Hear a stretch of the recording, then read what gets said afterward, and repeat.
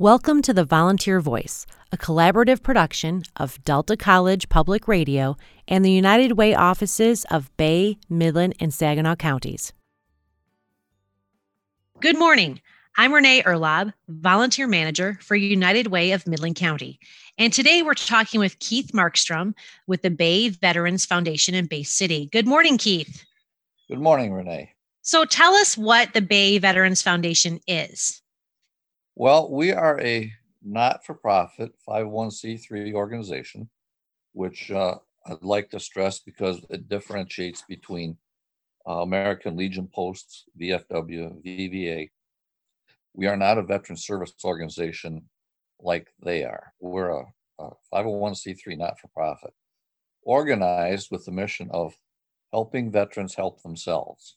What would you say are your biggest programs or your most used programs that you would maybe use volunteers for? I'll go back to when I was volunteering with the Soldier Sailors Relief Commission. A lot of the folks that would come in weren't employable for a variety of reasons. Some didn't have the skills, some didn't have the education, some had suffered some traumatic experiences during the service, some were physically handicapped, others suffered emotional issues, depression, PTSD, and so on. But there was nothing for them to actively engage in.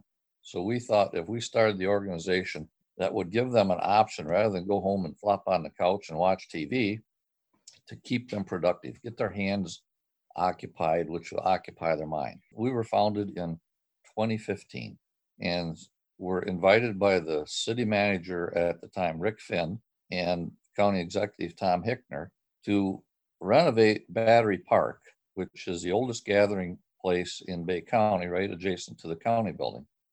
The park had fallen into disrepair, a lot of overgrowth and trees, litter, and so on. And it's one of the main entrances into Bay City coming from the east.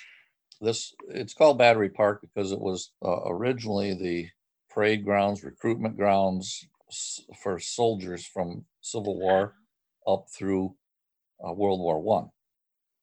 We'd seen some photographs of some old cannon and were informed by some local historians that those cannon were from the Civil War. There were two Dahlgren cannons from the USS Hartford, the flagship of Admiral David Farragut, who allegedly said, "Damn the torpedoes, full speed ahead."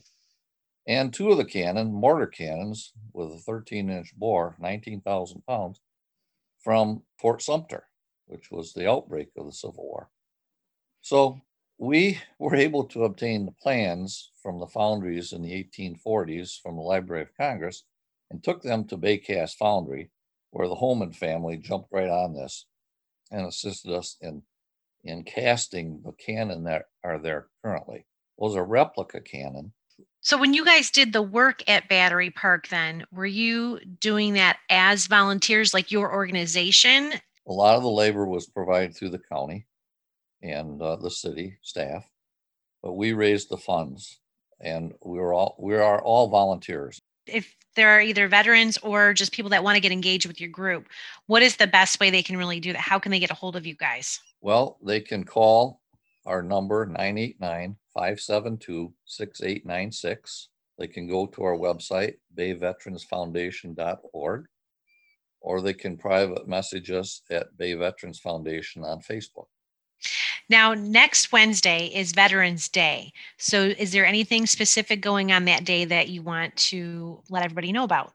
Yes, there is the traditional get-together in front of the county building at the Bay County Veterans Memorial at 11 o'clock. And then at 1 o'clock, the USS Edson is hosting another celebration of Veterans Day. Keith Markstrom, thank you for joining us with the Bay Veterans Foundation in Bay City. Thanks for having us.